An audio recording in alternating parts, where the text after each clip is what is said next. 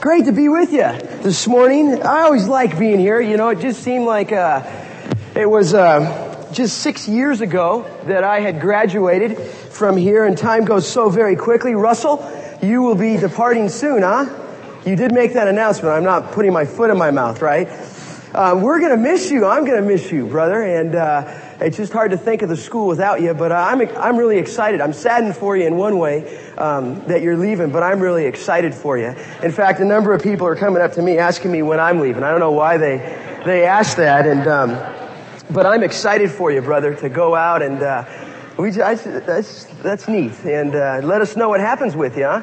But good to be with you guys. Last week we had our winter camp at Arrowhead and had a great time and had Linguini Bertolini there. And the Mad Italian. And we had a tremendous time up there. We were at the Hilton up at Arrowhead. It's quite funny. People ask me, well, the Hilton, is it too nice? Well, we're finding that we get better prices from the hotels oftentimes than we do from Christian camps. And so we had the privilege to have Dewey Bertolini with us for the weekend. And about 15 people came to know the Lord. And even last night, hearing some of their testimonies, we had a little thing that we call an afterlife after the Sunday evening service. And just to hear some of their testimonies, it was so neat. And I think one of the blessings of the ministry in the college department is just the fact that when somebody gets won to the Lord, there's already a natural follow-up process already been built into it because they're brought by friends. And so it's been neat to see our people pairing up with those people who have committed their life to Christ. And so we were even praying early for them this morning just that they would be mature in the faith. But great to be with you. I like being here, I guess because I went to school here and got in trouble with Gail Bird's son a lot.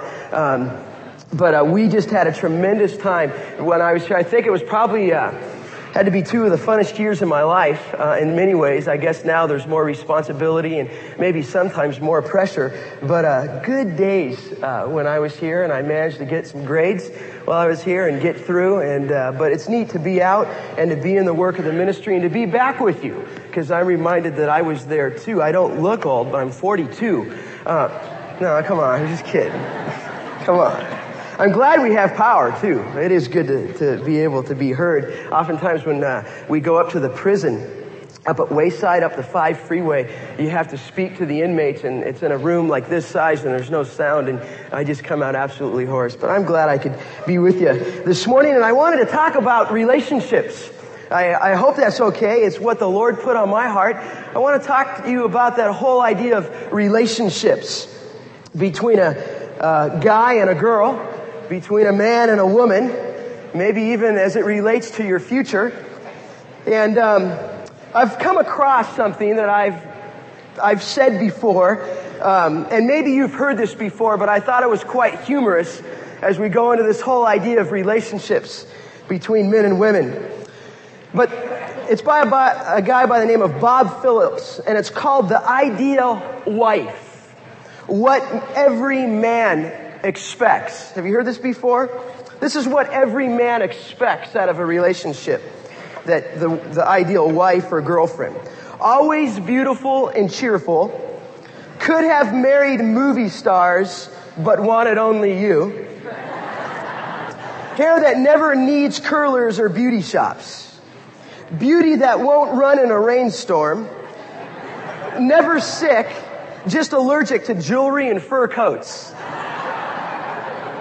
She insists that moving furniture by herself is good for her figure.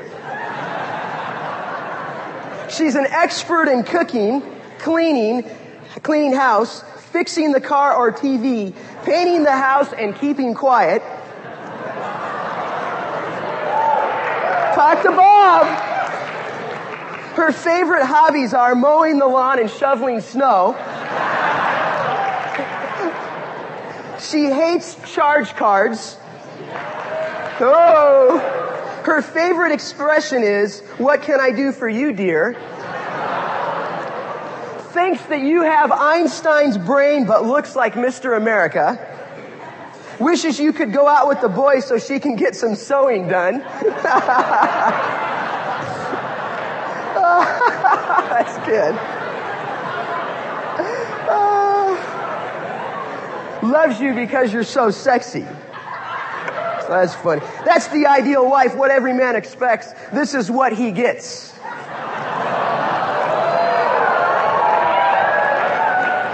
She speaks 140 words a minute with gust up to 180.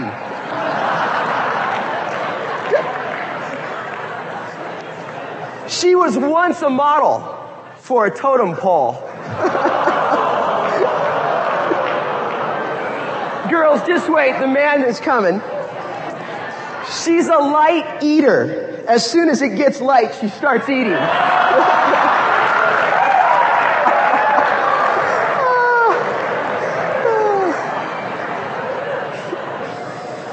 Where there's smoke, there she is, cooking. She lets you know that you have only two faults: everything you say and everything you do. No matter what she does with it, her hair looks like an explosion in a steel wool factory.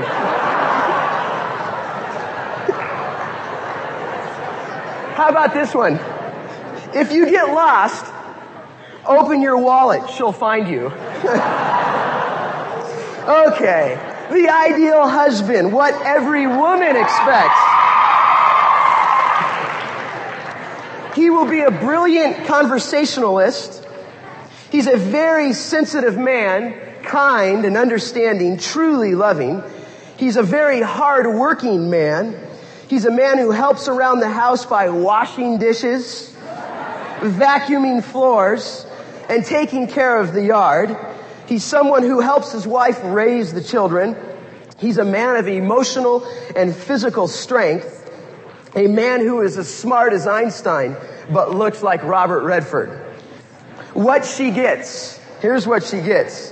He always takes her to the best restaurants. Someday he may even take her inside. That's good. He doesn't have any ulcers. He just gives them. Anytime he has an ideal in his head, he has the whole thing in a nutshell. There we go. A little revenge, girls. He's a well-known miracle worker. It's a miracle when he works. I like this one. He supports his wife in the manner to which she is accustomed. He's letting her keep her job. He's such a bore that he even bores you to death when he gives you a compliment. That's pretty bad. He has occasional flashes of silence that make his conversation brilliant. That's good. The ideal man and wife. It's funny, you know, as we think of relationships, isn't it? Hey, there's one more. Can I read it? I was just looking through some stuff. This is good. It's okay if we do this. You know, when I come to you guys, there's always like part of me that just wants to be like intense, like just come up and go, what are you doing for the kingdom of God? You know? And then there's that other part that just, you know, I just want to enjoy you and listen to this one. MacArthur told this one in his sermon. There's a story about a newlywed couple riding in a horse-drawn carriage headed for their honeymoon. Suddenly the horse bolted and the man said to the horse, that's one. They went a little farther and the horse bolted again. The man said, that's two. A little further and the horse bolted again and the man said, that's three. He turned around, took out a gun and shot the horse. Shocked at what she had just witnessed, the new wife exclaimed, what have you done? Why'd you do that? The man replied, that's one. That's brutal. That's brutal. Hey, I got it from MacArthur, Dr. MacArthur. That's good. Glad I can be with you. We're talking about relationships. Relationships. And I hope this morning, just in our brief time in the Word, that I'm not being redundant when I bring this topic to you. No doubt it's a topic that's spoken on many times in chapel and maybe in the course of a year, and maybe even as you have spent 4 years here, maybe some of you 5, maybe some of you longer, you're going to hear this reoccurring theme. But I hope that I come to you, it's just so impacted my life in what we traditionally call a gray area, that when I look into the Word of God, I find it to be no gray area at all. And as I begin to study about this, the Lord has just continued to work in my heart about this. In fact, Dewey and Walter and I will be heading up a kind of a youth conference down at Grace Church, where they have all the Shepherds Conference come in and all the pastors flying in. And this year they're doing something a little different. They're doing what they call a youth conference, a youth track, not only with a leadership track and a family track, but they have a youth track. And so I was going to present this to them. And I guess I've just been so caught up in this whole idea of relationships, and namely that of moral purity. And as I begin to study this topic, I begin to find, I'm like, who has written anything significant on this? And as I begin to read the Christian books and the Christian literature, I begin to find that there's not too many people answering too many questions on what the book says. In fact, most people are just calling this whole idea of moral purity a gray area, and they're leaving it to many people. And I know that Josh McDowell has spent a chapel with you a couple months back, and I heard a lot of stuff about that, and I'm not trying to react to that, and I don't have a polemic against me in my heart against you. And a guy came up to me last night. Sometimes, Russ, does this happen to you?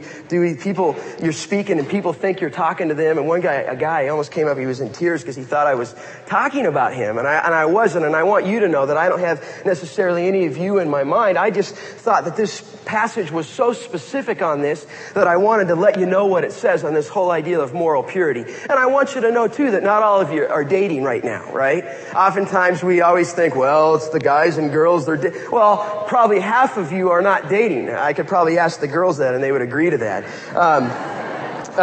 So I know that, but I just come and I want to share the word with you. Many of you aren't dating, but you will be unless you're a celibate for the kingdom. Maybe you give yourself wholly to the Lord's work. My wife, we had a couple over yesterday. That was my wife. She went through a stage, Dewey. My wife, when I first met her, she was like spunky. Maybe that's why I call my daughter Spalinky. No, I don't know. But she was like a fireball. I remember when I was 20 years old, I was just getting ready to come here. I was lifting weights. I was getting my jumper ready. And she was in Lagos. And I was like, wow, this woman knows God. I'm working on my 3, from the outside, and she's studying scriptures, and I was totally intimidated by her, you guys. I just thought, man, this girl's holy, and I was intimidated by her, and she was just such a girl that loved the Lord and wanted to walk with the Lord that I was very, very attracted to that. And then she came out of that, and then she wanted to be, just go into mission work full time, and maybe that's what some of the women here, you will be called to that, maybe to go overseas, to give your life, maybe without getting married. But obviously for us, God had something different for us.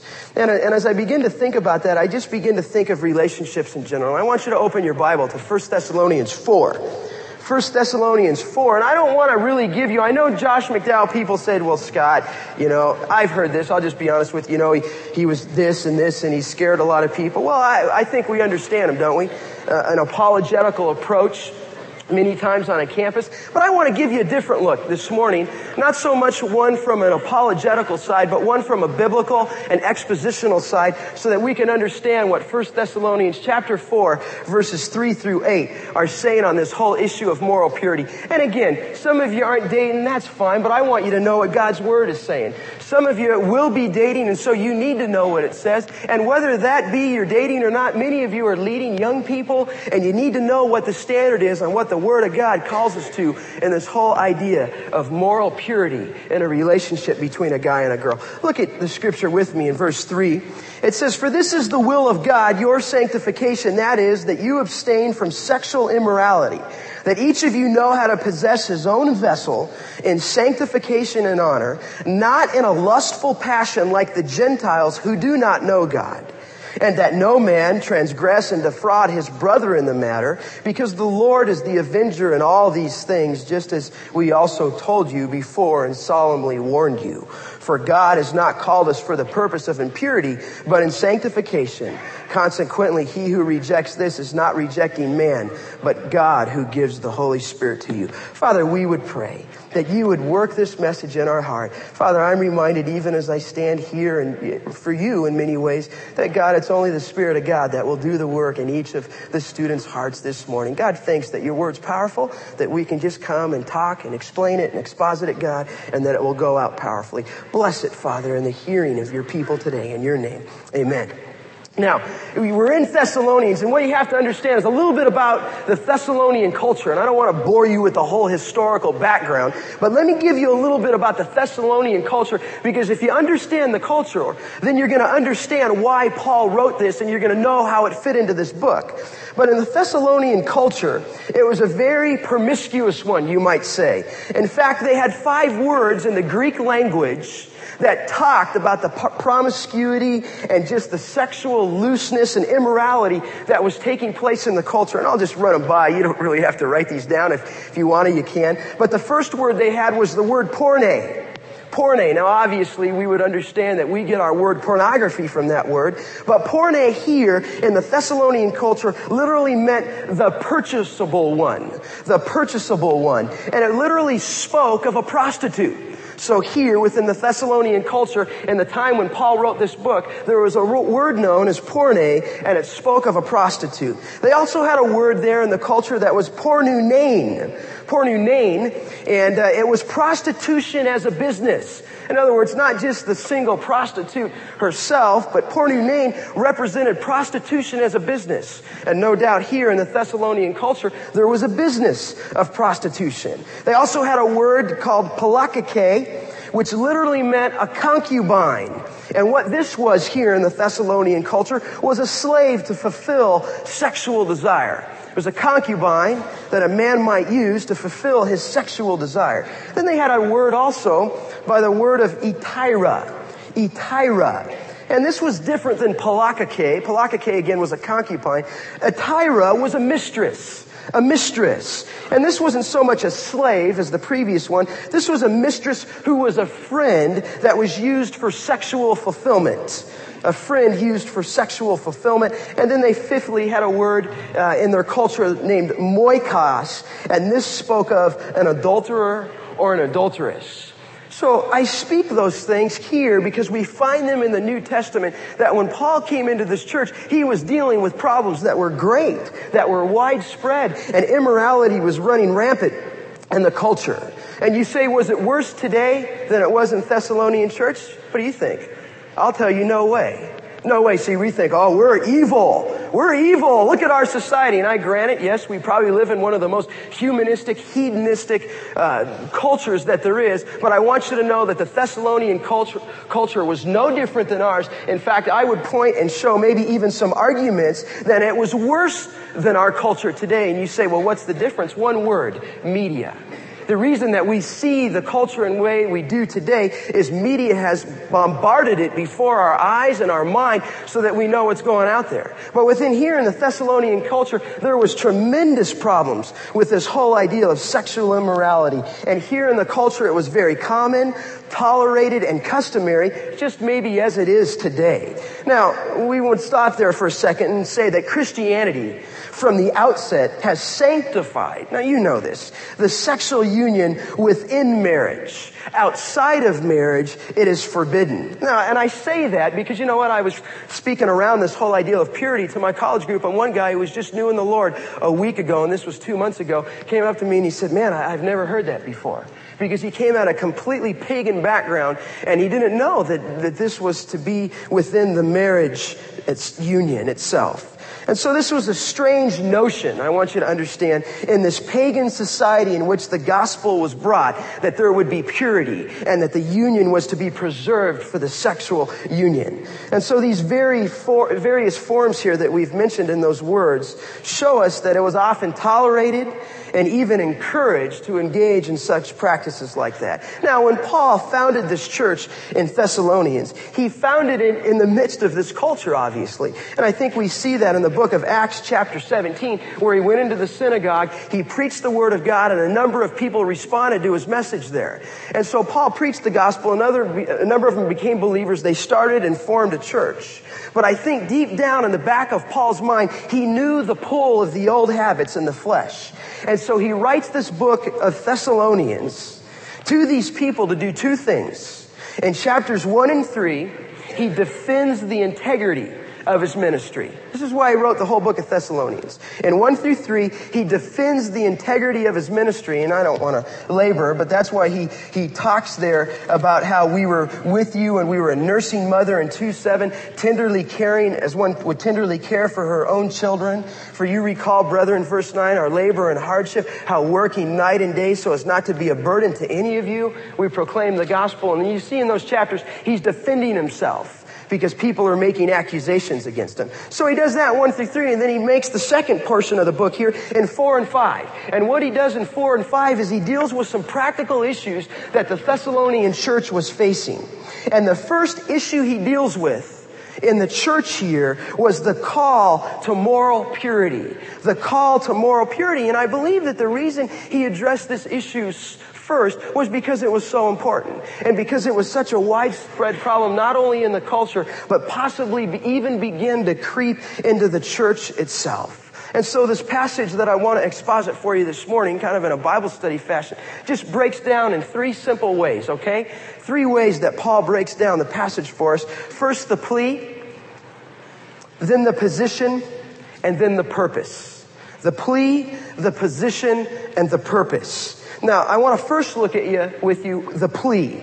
Now, when we answer the question of the plea, when we describe the plea, it answers the question what God's standard is, okay? And I would like to answer a question for you this morning, if I can. I'd like to answer this question for you this morning. How far is what?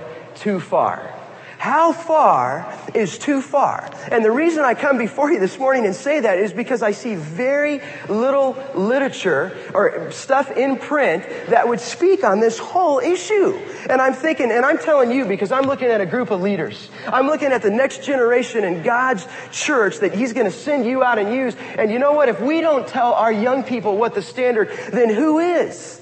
At one time I had a parent come to me in the college department on Sunday, and they said, boy, it's just really neat that you're teaching these things to these students and our children.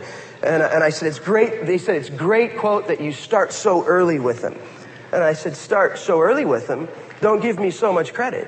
Our junior high pastor, Ricky Holland, teaches on the role of a man and woman in 7th and 8th grade. And I said, Ricky, why do you teach on that in 7th and 8th grade? He says, for this reason, Scott, because if I don't tell them what they need to be and what the Bible says their role is in a relationship, then you can sure bet that the world will. And so it's on our backs to carry this message and to tell other people about it, and no doubt to even call ourselves to purity, that we would know what the standard is. But what's the plea? What is God's standard for us? And I would even in some ways address this to men. Now I know there's a number of women in here, but I want you men to especially keep your ears open on this, because I got a couple pointed things that I would like to exhort you on. But first the plea, it's in verse 3. It says, for this is the will of God, your sanctification, that is, that you abstain from sexual immorality. The first thing he says there is that he says, this is the will of God. You could say, namely, your sanctification, this is God's will for you. But he wants us to understand what God's will. Now, all of us, would we not? And all of the people that we would minister to want to understand what God's will is, don't they? I mean, don't you, as much as in my heart, want to desperately know what God wants us to do? We were praying this morning at 6. We pray every Monday morning. I'll tell you, it's really hard to pray at Monday morning at 6 when you've had a full day of church services on Sunday. But we were just praying, Lord, I want to know your will for what you want us to do in summer missions, because I desperately want His agenda, not my agenda. And I think for you, don't you want to understand God's will for your life? Don't you want to know what the right thing to do is? Don't you want to know who the right person is today, who the people are that you're supposed to stay away from? I mean, in any and all circumstances, we desperately want to understand what God's will is. And I think Dr. MacArthur has written that book that is very appropriate on that whole subject of finding God's will. You know, he says there, if you're saved, first you got to be saved to know God's will, right? Then you got to be sacrificed, Romans 12:1 and 2. You got to present your bodies as a living and holy sacrifice. Thirdly, you got to be spirit controlled. I'm just running through this. But fourthly, you need to be satisfied, and that's 1 Thessalonians 5:18. where we need to give thanks.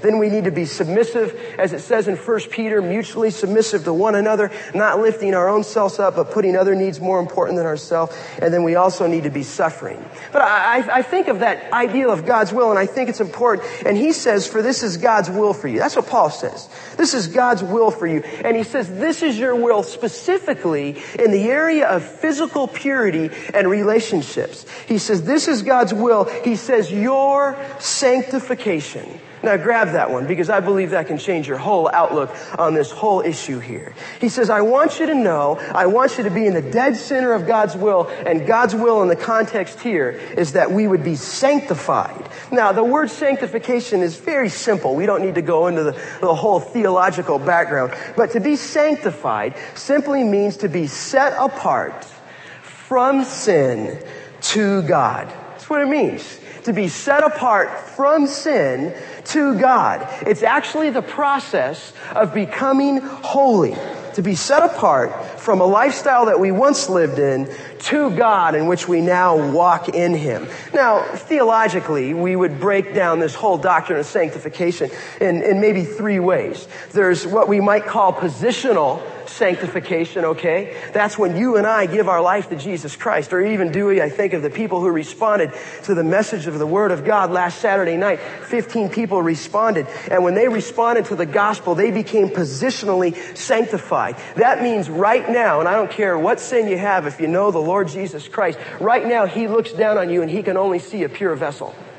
Do you understand that? That He cannot look down and see sin in the sense that He's clothed us with the righteousness of Christ. But positionally, we are sanctified. We're separated and we're pure unto God. And He does that for us, and that's our position. Positional sanctification. Now, we might not always be there in practice, but positionally, we are always there. And what we have to do when we blow it, when we step out of it in practice, is confess our sin. But then there's also experiential sanctification, and that's what I'm talking about. There's a position that we have as Christ within the body, but there's also an experiential sanctification that is the practice and the lifestyle. And then the Bible also speaks of an ultimate sanctification, and we would just call that the process of glorification. That when we see Him, we shall be like Him, for we shall see Him just as He is, right? In other words, when we stand before Jesus Christ, it tells us in the book of Romans 8:28 and 29 that He's going to conform us to the image of Christ, and when we see Him, we'll be just like Him. But here in this passage, He says, for this is the will of God, your sanctification. He's talking about experiential sanctification. Obviously, He's not referring to your position, and He's not referring to ultimate glorification. He's talking about our position, and He says, I want you to live, and I want you to be set apart from sin to God. I want you to be holy people. And He says this, I want you to abstain, it says, from sexual immorality. Now you say, what does it mean to abstain from sexual immorality? Very simply, it means this, to stay away from sexual sin. To stay away from sexual sin. Now, people ask me this question all the time. How far is too far? I get that all the time. And no doubt if you're working with people, you do as well. How far is too far? And how far can I go?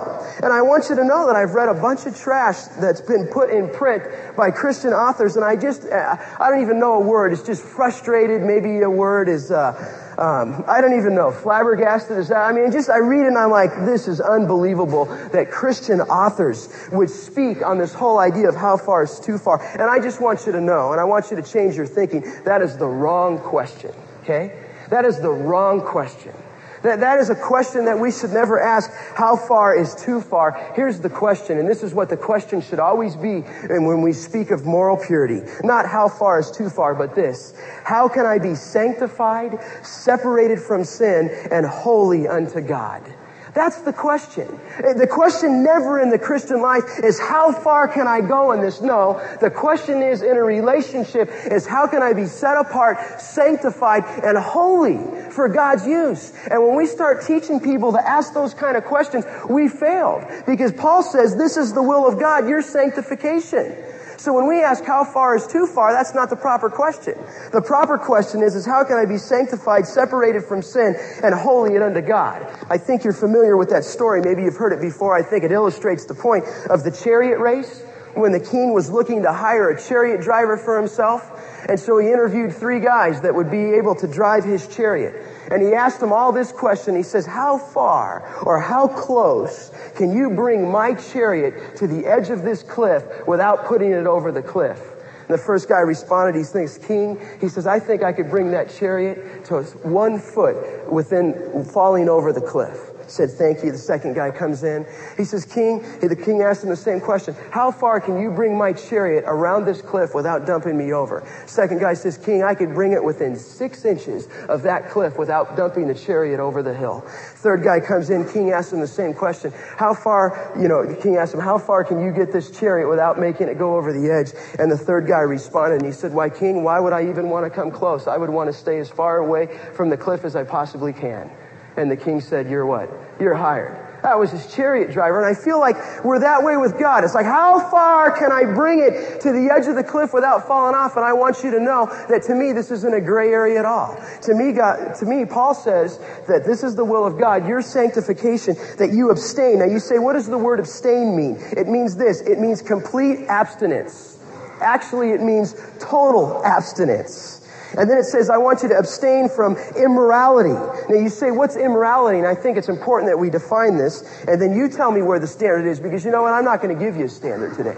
I'm not going to put up some chart on the screen that tells you, you can hold hands, then you can kiss, then you can give her a side hug, then you can give her a peck on the cheek, then you can give her. I'm not going to tell you that, because you know what? That's not the question here. You tell me. He says, I want you to abstain, complete abstinence, total abstinence for immorality. Now, what's immorality? Immorality can simply be defined this way: is any act or thought that violates God's word. Any act or thought that violates God's word. Anything other than a monogamous marriage of a husband and wife.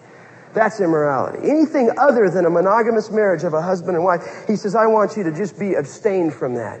I don't want you, whatever is to be within the context of marriage, you leave it fair. In fact, it says in Ephesians 5:3, it says, don't even let immorality be even named among you. It says that in Colossians 3:5, therefore consider these things as dead. And then he says, immorality, impurity. You say, what a standard that is. That is a standard. You say, how can I keep that standard? Let's go to number 2. What's the position? And that answers the question, how can I keep that standard? And there's 3 principles I want to give you on this. The position, how can I keep that standard? And he gives it to us right here in the text. He says in verse 4 that each of you know how to possess his own vessel in sanctification and honor. And the principle number 1 is, if you want to keep that standard, number 1, control your body. Control your body. This is what he says. He says if you want to live up to that standard and not go over the line, then you need to control your body. Every individual must control their body. See, and I want you to know, doesn't our society say the exact opposite of that? The society says if it feels good, do it. Let's go. And they're totally controlled by their feelings. And God's saying to you, as the sons of light and as believers in the body of Christ, number 1, if you're going to keep this standard, you got to control your body. And I want you to know that's a direct antithesis to all that the world says, isn't it? What does the world care about that? But we're Christians. We're different. We're part of God's economy. And he says, if you want to be effective, if you want to keep this position, if you want to keep this standard, number 1, you got to control your body.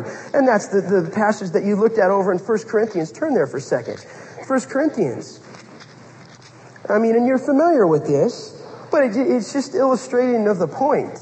1 Corinthians 6, he's talking about, in the whole context there of verse 13, he says, yet the body is not for immorality, but for the Lord, and the Lord is for the body, verse 13.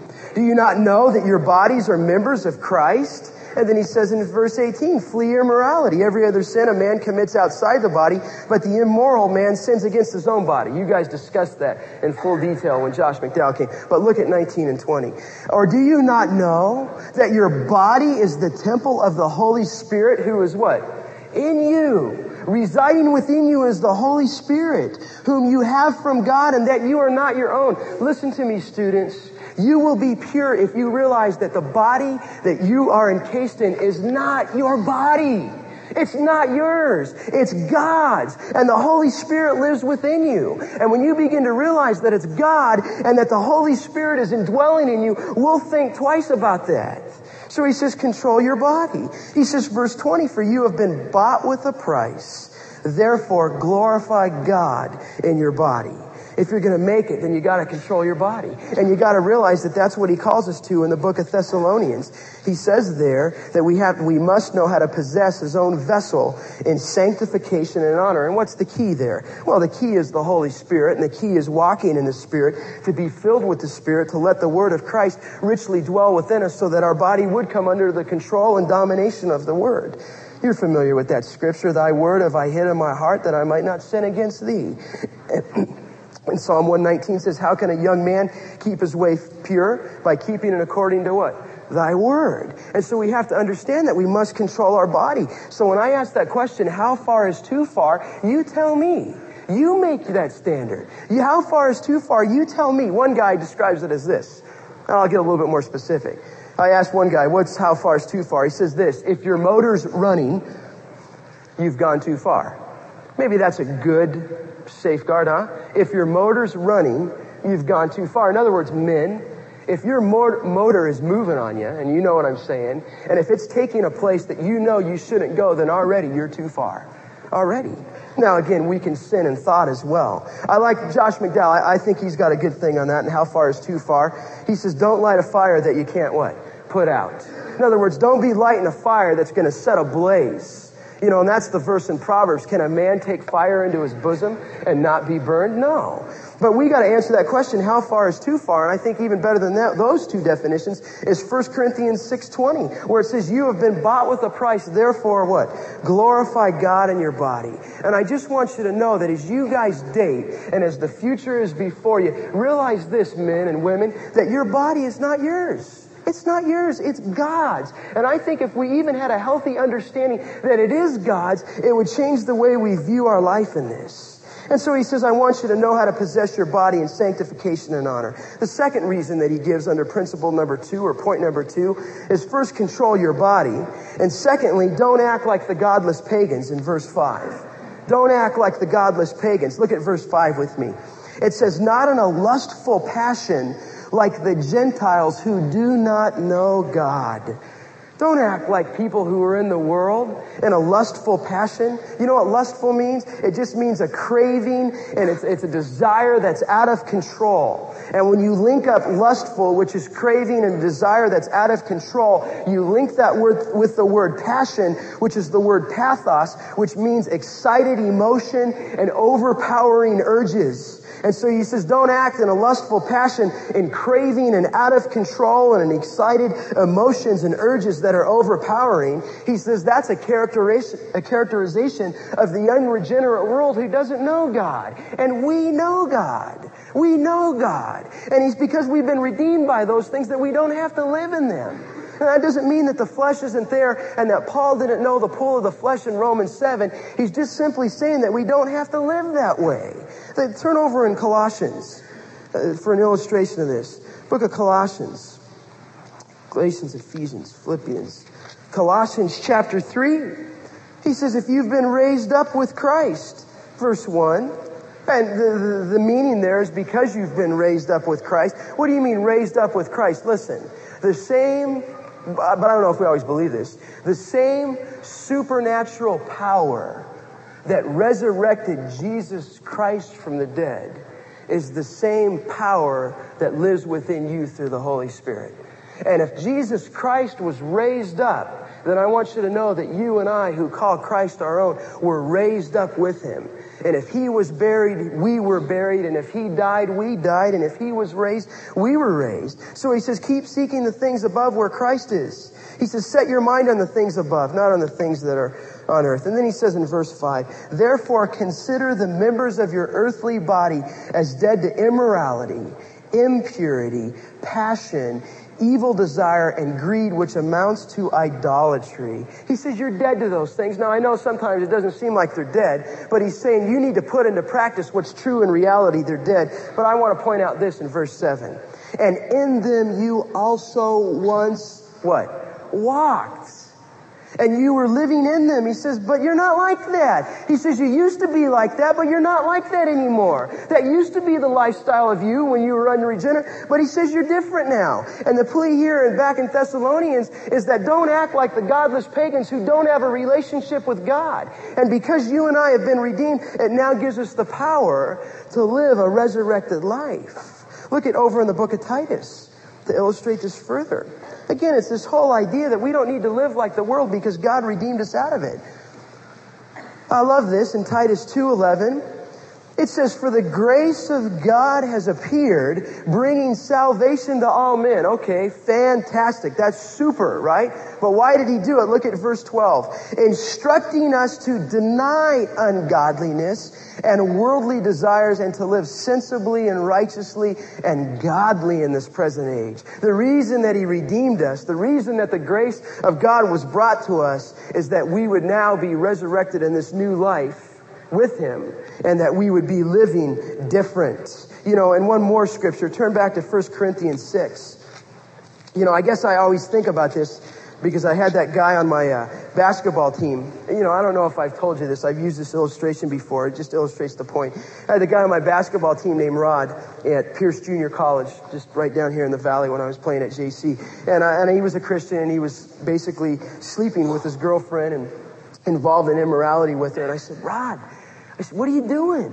I said, you call yourself a Christian. We're trying to have a testimony on the team. And yet you're throwing your words in, the same thing I'm saying, and yet they're looking at you and they're seeing no difference in you than the difference of the people on the team, and they're going to go out and party and do all those things, and you're even sleeping with your girlfriend. I said, you're a Christian? You name the name of Christ? I said, what are you doing? I'll never forget what he said to me. I said, how do you feel? He said this, quote, he says, I just do it and then I confess. End of quote. See, because you know why? Jesus was a credit card for him. Oh, he got his fire insurance, didn't he? Yeah, because he walked the aisle, he prayed the prayer, he signed on the dotted line. But you know what? I really seriously doubted if he ever knew the Savior. Because he was living in a continual state of sin with no guilt, and he was using Jesus Christ as a credit card that he could put into heaven and get his almighty forgiveness from, right? And yet still live in a lifestyle. Look at 1 Corinthians chapter 6. Look what it says in verse 9. It says, do you not know that the unrighteous shall not inherit the kingdom of God? Do not be deceived, neither fornicators, nor adulterers, nor idolaters or adulterers, nor effeminate, nor homosexuals, nor thieves, nor covetous, nor drunkards, nor revilers, nor swindlers shall inherit the kingdom of God. Okay? We understand that, but look at verse 11. I love this. And such were some of you. Did you get the point? He used to be like that. But when Jesus Christ made a difference in your life and when he made a difference in your heart, you're not that way. In fact, as I look back, you used to be like that. And praise God, you're not, because he says in verse 11, but you were washed, you were sanctified, and you were justified in the name of our Lord Jesus Christ. See, the reason we're not to live that way is, number one, we need to control our body. Number two, he says, don't act like the Gentiles. Don't act like the godless pagans who don't know God. And you and I, we know God. And so he pleads for us not to be involved in that. You know, some people's attitude, and maybe is much like Rod's, it goes like this. Forgiveness of sin, what a blessed condition. I can sin as I will and still have remission. Well, I don't think that's quite the attitude that a believer's to manifest. So he says, control your body. And I want to get to this one. Point number 3 under principle number 2 is don't defraud your brother or sister in the matter or in the Lord. Don't defraud and this is very clear, you guys, especially to you men. Look at verse 6.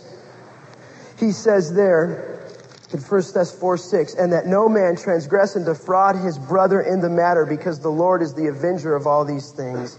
This word brother here, you say, what's he talking about? He's saying abstain. He's saying, you need to be sanctified. You need to abstain from sexual immorality. You got to know how to possess your body in the right way. He goes, you can't live like the godless pagans. And he says, thirdly, he says, I don't want you to defraud your brother in the matter. Now, this word brother here, it's important. It's a generic term.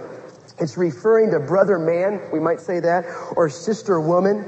It's a reference here not so much to a brother in Christ, but a reference to all of mankind, so that we could actually read the scripture this way, and let no man transgress or defraud his brother or sister in the matter. And the reason we're to live pure and to live holy is we don't want to defraud our other brothers and sisters in this matter of sexual and moral purity. The word transgress literally means to selfishly and greedily take something at someone else's expense. Men, don't defraud the sisters here. Don't greedingly take something at someone else's expense. And the word transgression carries the idea, and it speaks here of crossing the forbidden boundary and hence trespassing on territory which is not your own. And then he says, don't transgress or defraud your brother in the matter. And so it could be a brother or sister in the matter, I believe it's saying. And you know, men, we defraud girls all the time. We defraud girls all the time because we bond with them. We defraud them emotionally. We defraud them spiritually. We defraud them physically. When we break up, then there's big time defraud that sets in. And he says here in the text, don't transgress or defraud another sister in Christ. And I'm speaking to you of that in men. Namely, has it ever occurred to you, men, that the girl you're dating could be another man's future wife? Think about that. The girl you're dating, men, could be another man's future wife. And you better not transgress that boundary. You better not defraud that boundary. Because the girl that you're dating and the girl that you're saying you're loving could be another man's wife. And you know what? In some ways, we're all spiritual relatives, aren't we? Because we're all in the body of Christ. And when we transgress that line and when we cross over that line, we're transgressing on what could be another brother's wife. And so we can't defraud our sisters in that, men. So you say, how far is too far? You think about it. When you think, men, that you could be dating somebody else's wife if you don't have the ring on her finger and you haven't said the vow, then you tell me how far is too far. And let me tell you this, if you're single and you're here and you're not dating anybody, somebody else could be dating your future wife. And I would think that you would want them to be pure with her because you might not even know who she is. I married my wife when we went to the same high school and I didn't know her. Because I was a senior and she was a 10th grader, right? 10th graders, I don't talk to sophomores at that point, right? See, but I mean, they kept her pure, and I'm glad for that. So how far is too far? Then men always ask this, well, how should I treat a sister in Christ? Well, it's a gray area, isn't it? It's not a gray area. Get rid of that gray area stuff. Turn to 1 Timothy chapter 5. You say, how should I treat her in a dating relationship? This is so clear. This is how you treat her, okay? You say, if I don't want to transgress and defraud her because she could be somebody else's wife, how far is too far? Let me ask you a question. How do you treat her? I love this. In 1 Timothy 5, he says, do not sharply rebuke an older man, but rather appeal to him as a father to younger men as brothers. And watch this in verse 2. The older women, this is how we're to react. The older women as mothers and the younger women as what, men? Sisters in all what? Purity. Man, let me tell you something. The girls you're dating are sisters in the Lord. So don't transgress and step over and cross that boundary when she's a sister in the Lord. And then the guy asked me, well, what does it mean if she's a sister in the Lord? Well, wake up, man. It just means that you treat her with courtesy and with kindness and with gentleness. And you realize that she's a sister in the Lord and you do everything to preserve her purity. Okay? Now let me say something. Let me ask you a question. When a couple goes too far physically, who is it usually? What partner is the one who shuts it down physically? Who is it usually? It's the girl, isn't it? The girl's the one who's a little bit more sensitive to the Lord, isn't she, sometimes? She's the one who says, that's a little bit too far for me. And I want you to know that the Bible doesn't say that at all, men. The Bible, I want you to know, men specifically, holds you accountable and responsible for the moral purity of that relationship.